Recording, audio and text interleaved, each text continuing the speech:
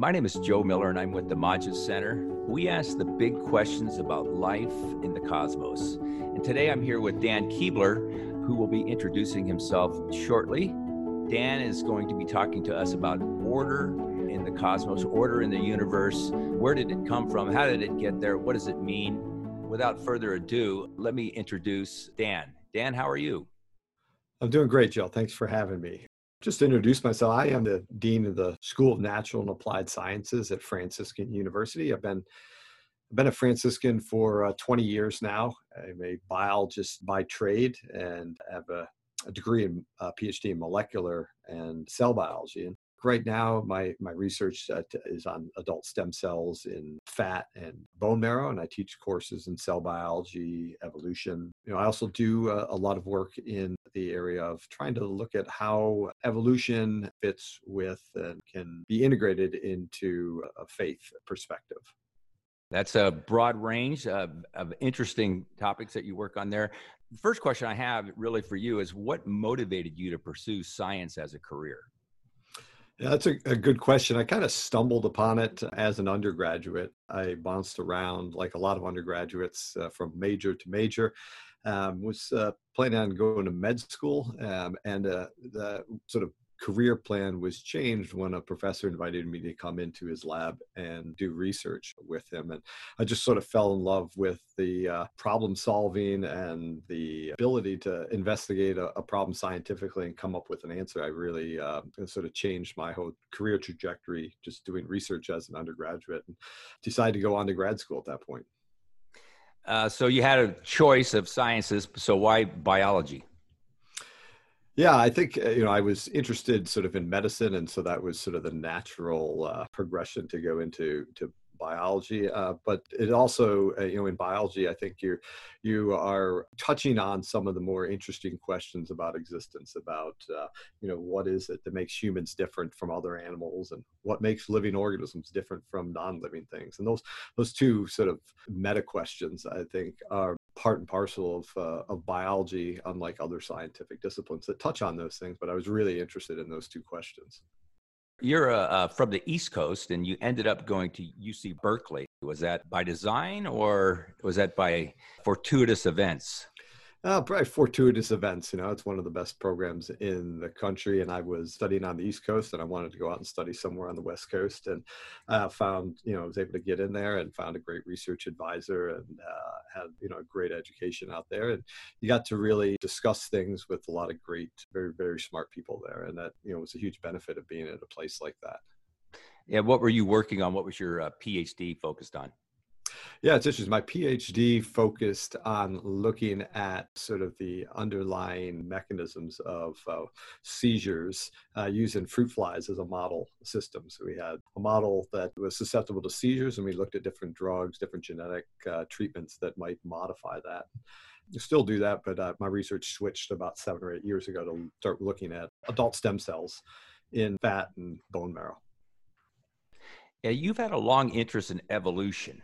As a matter of fact, you had a book come out in 2007 called The Evolution Controversy that you co-authored, and it provided a balanced and critical examination of the 4 major schools of thought, according to the Amazon description. So what are those 4 major schools?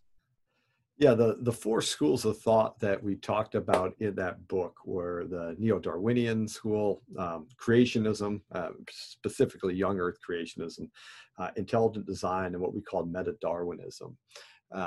So just a little backstory. The purpose of the book is sort of emerged out of just conversations I'd had with people at Berkeley in the sciences as I was going through my PhD program, but also just conversations with the lay people.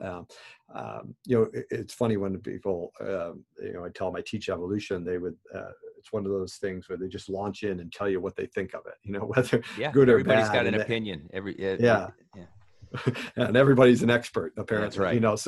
I thought, it would be nice to just lay out some of the scientific arguments and evidence for all 4 of these in sort of an unbiased fashion. Now, I realize that nobody's unbiased, but I tried to be as unbiased as I could as we put the book together, just to say what's the evidence, what's the best argument that each of these schools sort of makes for their position. So the neo-Darwinian position was the idea that natural selection is the main mechanism and sort of drives evolutionary change, and almost all evolutionary change could be explained by the process of natural selection. So we describe the evidence for that in a chapter in the book, and then another one on young Earth creationism. And then this one was the hardest one for me to be unbiased about, but this is the idea that what's the scientific, evidence that, or interpretation of the evidence that the Earth is, young and it was created in 7 days. So you have to make certain scientific arguments for this, or postulates. And so we critique those positions there in that chapter. Then intelligent design was an argument that's gained ground over the last 20 years. I like to refer to it as biological intelligent design now, because it's the argument that certain people put out that the natural selection can't explain all of evolutionary history, and therefore there has to be some type of a designer who fiddles with things or sticks his hand in there, and occasionally there's certain structures that are too complex to evolve. So it's more like an occasionalism where God sort of inserts himself or interjects sort of in the process. And we discuss the evidence that they try to put forward to explain how certain structures can't evolve. And the last school, we called it the meta-Darwin school. And this is where we sort of lumped in all the other sort of natural mechanisms. So meta-Darwinists are not people that argue necessarily with natural selection. They believe that natural selection plays an important role in evolution, but they argue that there's other processes that are just as important or have an important role in shaping evolution. And so we discussed those and their arguments. And, if we'd done the in hindsight, we probably should have used, it might have been better to use the term extended evolutionary synthesis. And that's what's usually used now. You see EES, the theory that there is other things besides natural selection, other natural mechanisms that are important, that have a big role in driving evolution or determining evolutionary outcomes. So you have sort of two schools, neo-Darwinism and this meta-Darwinism, or extended evolutionary synthesis, that are sort of give different natural theories of natural mechanisms of how evolution works. And then you got the creationism and intelligent design schools that sort of point out that the natural mechanisms, try to argue that natural mechanisms don't work, that there's got to be some direct divine intervention going there. So those are sort of two broad classes, and we broke each broad class into two subclasses and laid it out there in the book. Yeah, with the exception of creationism, the three other schools would agree, I think, that the process has been going on for billions of years. Is that a correct statement there? Yeah, for the most part. I think in the biological intelligent design school, it's hard to categorize everybody in there as believing that. There are certain people in that camp that would argue that certainly the Earth is 4.5 billion years old, and the evolutionary process has been going on for 4 billion years, and but there are others that don't, argue for a younger Earth and so forth. So these divisions never actually, are hard and fast. That there's some bleed over between what the creationist intelligent design school, and there's also some bleed over between the neo-Darwinian and the meta-Darwinian, the extended evolutionary synthesis school. Yeah, nothing's ever that neat, right? Yeah, no. Yeah. But how strong is the evidence that the process has been going on for billions of years? Yeah, I think, the evidence is extremely strong that there has been an evolutionary process going on for billions of years. There's evidence for, fossils and single cell life. Some of it's controversial, but there's evidence that dates back 3.8 billion years. But there's certainly strong evidence that it's been going on for billions of years in terms of the fossil record, the age of the rocks that you find these fossils in, and so it's pretty evident that we have a very, very long process that's been played out on Earth, and you have a huge variety of organisms that have inhabited this Earth over that 4 billion year time span, and trying to understand why certain organisms evolved at certain times and why the pattern looks the way it does is, that's the big question in evolutionary biology, and that's the things that the evolutionary biologists are trying to understand. Some people would claim that the Cambrian explosion throws a wrench into this theory of small incremental changes, and that there was suddenly all these new life forms, and that the complexity of these life forms was much greater than things before. How do you respond to that? Yeah, just to set it straight, the Cambrian explosion happened about 540 million years ago, and there were sort of starting to be complex life forms, larger life forms that existed before then. But the Cambrian was a case where you have this sort of rapid expansion of animal life, and you get a huge amount of complexity that emerges in a relatively short period of time, over a span of a few million years. And there is this notion in sort of the Darwinian notion that the evolutionary change has to be slow. It's gradual, it's slow. And so there's a lot of things that, well, how do you get this rapid morphological change happening in a short period of time? And when we talk about a short period of time, you're talking about an evolutionary short period of time. So you're still talking over millions of years. And trying to understand what happened at the Cambrian is one of the more interesting questions in evolutionary biology. And it looks at a lot of different factors. One of the things that really seems to have happened at that point in time is that there is an increase availability of oxygen over this period. It's not a huge spike, but as you increase the amount of oxygen, you increase the amount of energy organisms can get. Right? And when you have more energy, you can get bigger, you can get more complex, you can do things that you couldn't otherwise do. So, for example, if you have develop a nervous system with eyes and have ability to move and hunt, that requires a lot of energy, and it really requires the oxygen to be around to be able to do that aerobic metabolism. And so you once you have that, though, you start an arms race in a sense, and now other organisms have to defend themselves. And so once you cross certain thresholds in sort of evolutionary biology, once something happens through the environment, a big change, then everything else has to change relatively fast or go extinct. And seems to be a lot of factors that came together at the Cambrian, where a lot of novelty occurred. So once you have hunters, you need to protect yourself, and so now there's a lot of pressure to have shells and hard body parts, where before that was a waste of energy. You didn't need that.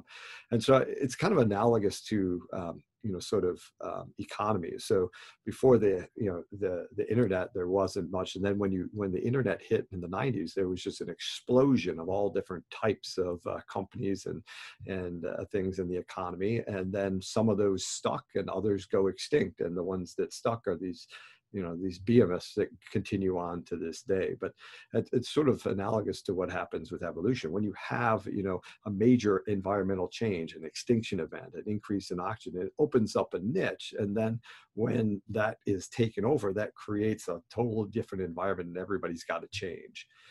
And that seems to be what happened at the Cambrian in a relatively small geological time. But that's not unusual, because we see these mass extinction events throughout evolutionary history, and then you see sort of a rapid change after that, and that sort of makes sense once you sort of frame it a little bit differently and leave some of these preconceived notions that everything's gradual and takes long periods of time. And that's one of the things that the extended evolutionary synthesis points to, is that you can have more rapid change because organisms have developmental pathways that have some plasticity. So if there's an environmental change, that developmental pathway can change a little bit without genetic mutations, can alter the phenotype to better fit with the environment. So this idea that, our genes control us, well, no, they're one piece that controls what the organism looks like, but the environment does as well. And so this genetic program can lead to, a larger change in a shorter period of time because it has some plasticity, some ability to change as the environment changes. And so the extended evolutionary synthesis, I think, is more resonant with this idea of more rapid change on the geological timescale. Yeah, the story that you're presenting sounds like sort of an interplay between an ordered system and what you could call chance events. If something doesn't happen, then perhaps evolution takes a different turn. Are there certain historical events that have directed the evolutionary process? Did they play a significant role in the future outcome? Yeah, that's one of those $1,000,000 questions with evolution, and people argue about this back and forth all the time. And the Cambrian Explosion is one case of this, where people argue, well, the Cambrian Explosion, which is where you got all these animal forms that evolved, was just a chance event. And if we reran evolution again, you wouldn't have this huge chance event, and you get a totally different set of animals that might have evolved, or you might not get animals at all. And that's sort of this chance contingent view of evolution. And I don't deny the role of chance events and the contingent nature of evolution, but I think that evolution, at least as we look at it, suggests that there's an underlying order and limitations or directions that are inherent in the evolutionary process. That there's certain good ways of building an animal form that evolution is going to find those eventually, and it's going to find those at a certain point in time. And so a good example of this that's often talked about is the extinction event that drove 65 million years ago that is associated with the dinosaurs going extinct on our planet. So there's the idea that, mammals wouldn't have risen to prominence and had not the dinosaurs gone extinct. And so mammals emerging to prominence is essential for humans to evolve, right? And so the idea is that, well, that extinction event, which is often thought to be caused by possibly a meteor hitting the Yucatan Peninsula in Mexico, if that hadn't happened and the dinosaurs hadn't gone extinct, then mammals would have never, taken over and humans wouldn't be here. So you're looking at some chance event. This chance extinction event is the only reason humans are here. And I would take a different view in that the mammal way of making a living is such a good way of making a living. Being able to give birth to live young to protect your young while they're developing rather than laying eggs. Being able to regulate your body temperature. It allows you to survive a lot of environmental perturbations. So eventually these large dinosaurs are going to go extinct because there's always environmental perturbations. There's always extinction events. There's always major environmental catastrophes, whether it's a bunch of volcanic eruption that changes, a huge volcanic eruption that causes a climate to change, whether it's a meteor hitting the earth, that at some point, the mammal way of making a living is going to survive all these and become the dominant way, on our planet amongst animals to sort of make a living. And the rise of the mammals would eventually lead to, rise of a hominid-like creature with a large brain. And so you can say that the form of the mammal, the way they make a living is so good, we're going to get there at some point. And so the chance events affect maybe the timing of when something happens. But we don't want to get lost in those chance events to think, there's no pattern, there's no order, there's no structure in evolutionary processes. Dan, I want to shift gears a little bit to talk about order. Biology, as you were mentioning earlier, doesn't exist in a vacuum. At least things like genes and other factors in biological evolution. There's a lot going on underneath the surface, if you will, in chemistry and physics. Can you talk a little bit about how physics and chemistry impact biological evolution? Yeah, it's a good question, Joe, and a good topic, because I think a lot of people don't appreciate enough the way that biology is sort of directed, or evolution is directed, or limited by or influenced, it might be the best word, by the chemistry and the physics and the order of the chemistry and physics. So, there is evolution requires a good deal of order. It requires an ordered universe to even get off the ground and to work. And that order in the chemistry and the physics is essential for evolution to work, and it also helps dictate the directions in the sense that evolution can go. There are certain things that are going to work because there's only, because of the underlying chemistry and physics. There's certain forms, life forms, that are just, because of our physics and the chemistry that we're stuck with, in a sense, aren't going to work, right? And so that's going to limit what evolution can do. It's going to help push evolution down certain paths, and so that order is sort of essential for understanding evolution. If you don't see the connection between evolution and order, you're going to miss certain patterns and certain explanatory mechanisms of why evolution is the way it is. Yeah, one of your favorite examples is protein folding. Can you go into some detail on that? Yeah, that's a great example of how the underlying order in chemistry influence evolution, right? So every living organism's got made up of a large number of proteins, and these proteins help drive, the functions of the cell, drive metabolism, allow you to replicate your DNA, divide, and so forth.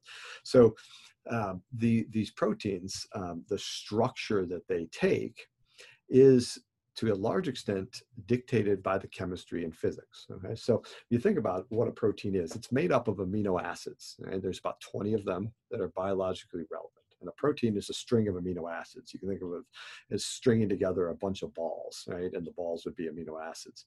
And so for a protein that's 100 amino acids long, okay, there is a near infinite variety of possible sequences, right? You can, that first amino acid could be one of 20, that second amino acid could be one of 20, and the third. So it's just a huge number of possibilities. And you would think, how does evolution sort through those? If evolution ran again, it would come up with a totally different set, right?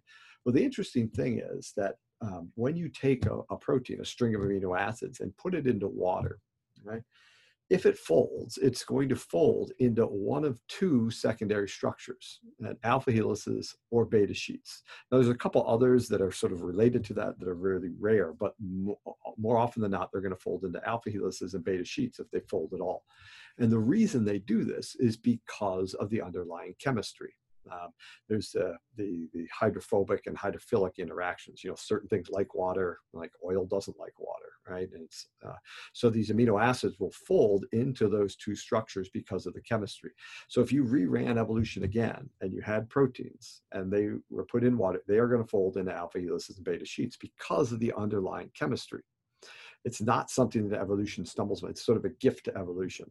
And as a result, you can only fold alpha helices and beta sheets into a limited number of ways. And so proteins have a limited number of structures because of the underlying physics and chemistry.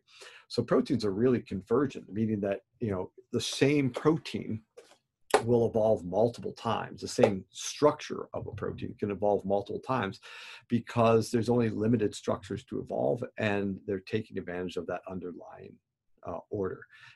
And so if you don't appreciate that underlying order, you don't appreciate really what's going on in protein evolution.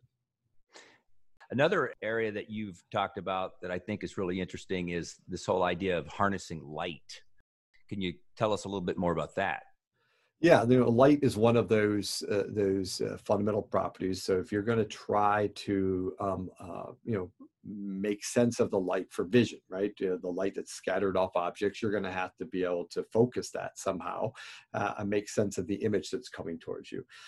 And so the camera-like eye that we have, have a lens there that you can manipulate that can help focus that light onto the retina. That thing's a great way of making a living, to be able to see with pretty good acuity. And you might think, well, that's a rare event that evolution was lucky and stumbled on that once. Well, it turns out it stumbled on that 6 to 7 times. Right, the same camera-like eye you see in humans is the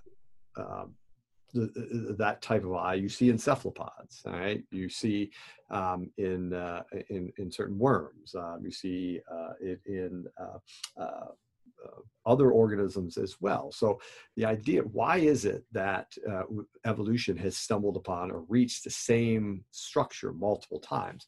And the argument is that, well, because there's only certain things that work to be able to sense and focus light. And if you want to do it, that camera-like eye is such a good solution that evolution is going to find that solution eventually, multiple times during evolution. So if we reran evolution again, light's going to behave the same way. If you want to see it, you want to focus it, there's going to be an organism, if you give it enough time, that develops a camera-like eye. It might not be identical to ours, but it's going to look very, very similar. So the things that are going to evolve are things that are going to work, and they're going to work because they have to obey and deal with the underlying chemistry and physics of our universe. It's not all just a random free-for-all in a sense, that evolution. It's being sort of dictated to certain solutions because that's just the way that works best given the way the universe is structured. So this order is kind of underplayed, it seems like, among certain scientists and even within the general kind of science, popular science. We hear a lot about chance, randomness, but not so much about order. I think what you've said before is that if you don't talk about both, you're not getting the full story. Yeah, that's right. I think you get an inaccurate picture of what the science of evolution sort of shows. And often then people use that to build philosophical arguments that don't really make sense given the science. So, a lot of people, you ask them, what do they think of evolution? What's their, what do they associate with that term? One of the common things that they throw out is randomness, chance. It's just, you have no idea what's going to happen, so it's sort of interlinked with evolution. And certainly there are chance events in evolution, and those chance events are important. But those chance events play out on this bed of order, that influences the direction of evolution and influences what's going to work. And chance is more like an algorithm to sort through all the possibilities to reach those that are going to work. You think about proteins, there's only certain ones that are going to work. These alpha helicals and beta sheets, those are the secondary structures, and they fold into certain proteins. Chance is a great algorithm to find those folds, but there's only certain folds that are going to work, and the order is primary, and the chance is a way of uncovering that order, what's sort of buried in physics and chemistry in a sense. Yeah. Does this, what you've just described, this kind of order underlying, being the opportunity for chance events to take place in the first place, is that part of the extended evolutionary synthesis, or is that kind of outside of that particular area? It's a little outside of that extended evolutionary synthesis, but it is sort of synergistic with it, because within the extended evolutionary synthesis is this idea of what's called developmental bias, that certain developmental pathways, so the developmental pathway that vertebrates take biases you in certain directions. There's certain structures that are easy to evolve in the developmental pathway that vertebrates use. right?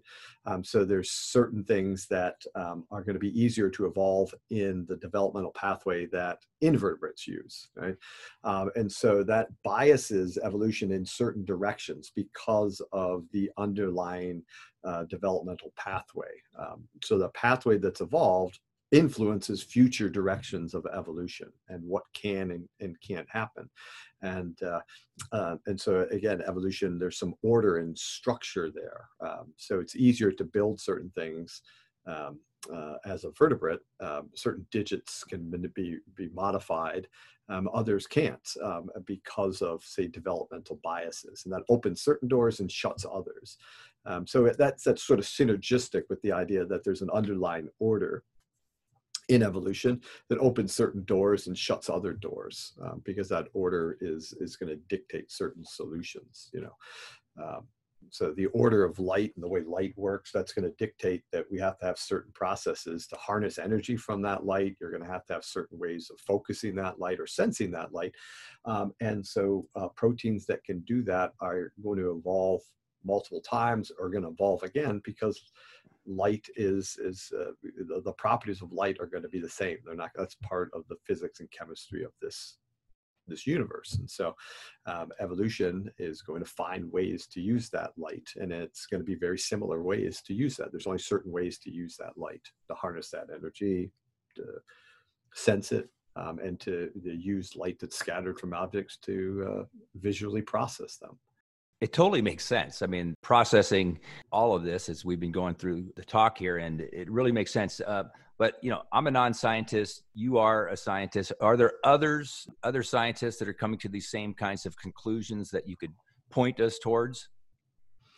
Yeah, there are. I think the biggest spokesperson for this idea that convergence in evolution, this underlying order, is sort of directing evolution in some sense, or guiding it, if you want to use that term, is Simon Conway Morris, a paleontologist from Cambridge, who wrote a book called Life Solutions: Inevitable Humans in a Lonely Universe. And in that book, he really sort of outlines the idea that that evolution is, in a sense, going to find certain solutions if you give it enough time, right? And the pathways might be different, but it will get to certain solutions because those are what works. And he gives example after example of convergence, where you see the same solution found multiple times in separate lineages. I think that's why the title of the book, the subtitle, is Inevitable Humans in a Lonely Universe. His argument is that, once you get an evolutionary process going, given the constraints and the physical and chemical constraints and laws and order, that some type of large brain hominid is inevitable, because that's a good way of making a living eventually. And the timing and so forth, as I've said, is going to be different. There's a lot of contingent events that could delay the onset of that hominid creature or could speed it up, but eventually you're going to get there, because of how organisms, are what forms are actually going to work. Yeah, well, Simon Conway Morris, that's a major figure in the field. Anyone else that our listeners might want to check out? Yeah, he's not a biologist, but Stephen Barr, who's a physicist, he really gets into this idea that there's order, and that order sort of influences things at a higher level. So if you start at one level, there's always another level of order beneath that. So if you look at organisms and the way they function, there's a level of order beneath that. And then if you look at the physics and the way molecules interact, at the chemistry, look how molecules interact. There's an order in the physics, in the atoms and the subatomic forces that influence that. And he traces sort of this order down to this fundamental level of order that you can describe as a physicist. And that fundamental order that's there dictates what emerges at the next level. So for example, why do we live in a universe that only has basically 90 some stable elements, right? You say, well, why don't we live in a universe with 110 or 200 or 500? Why do we only have these sort of 90 stable elements? You can make others, but they're very short-lived and so forth, but to really have these 90 stable elements. And he would argue, well, the reason is because the subatomic forces and the subatomic particles are structured in such a way that these are the only ones that can exist, right? That can be stable given the underlying order, right? And you can trace that. Why is it that then we have certain proteins? Well, because these are what you get from these underlying atoms that are stable. And so, you could sort of see each level emerging from the order underneath it, and that's a certain thing, an important thing I think we often as scientists don't ask. Those fundamental questions.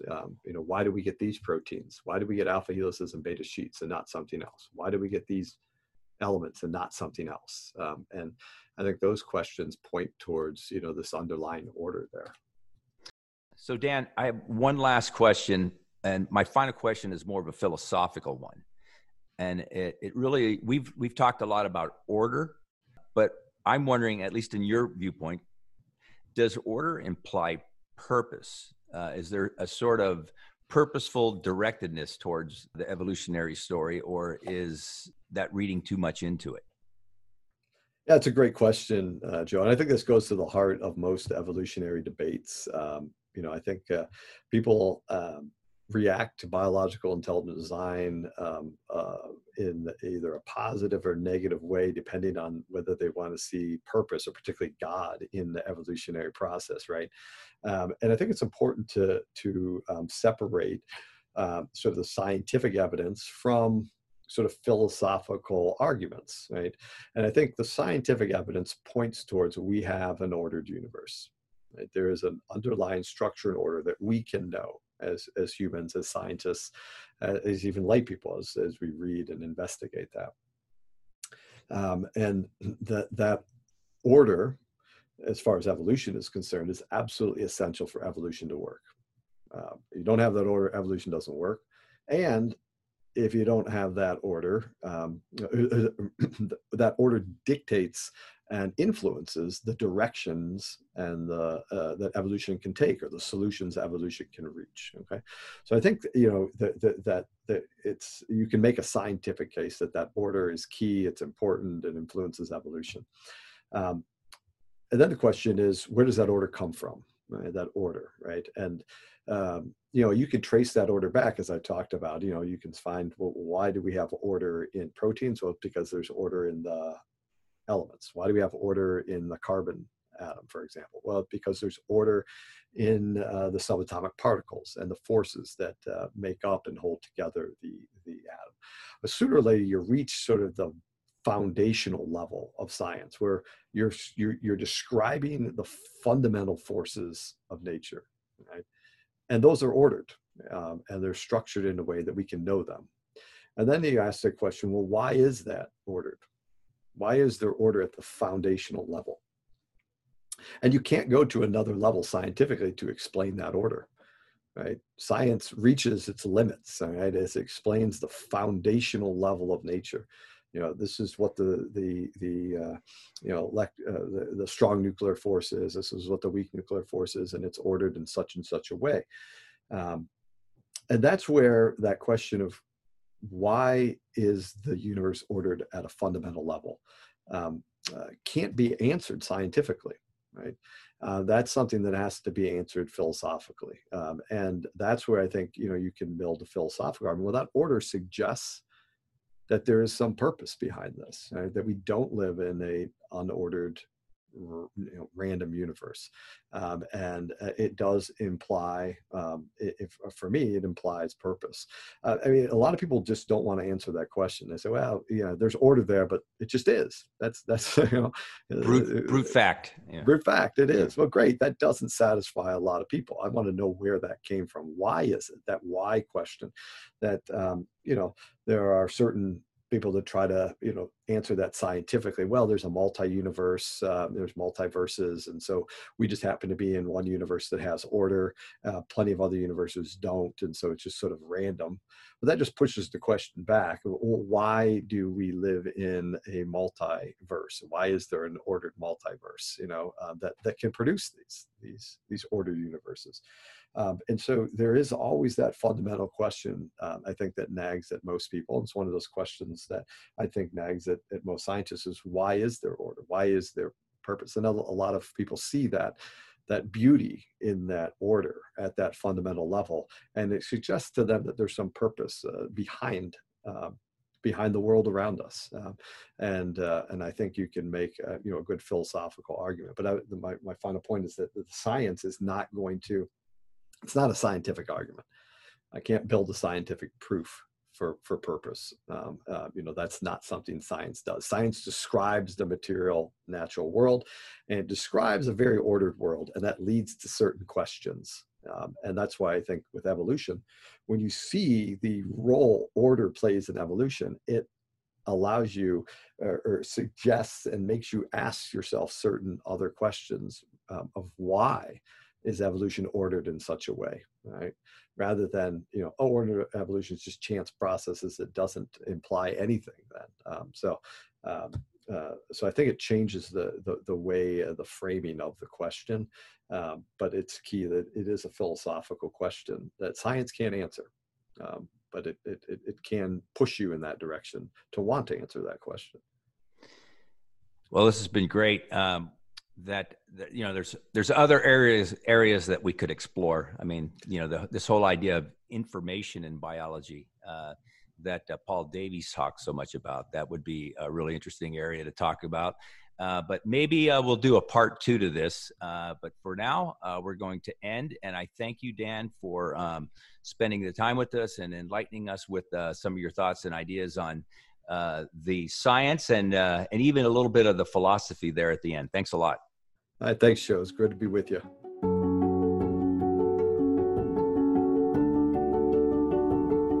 This has been a Majas Center recording. To learn more, go to our website at majascenter.com.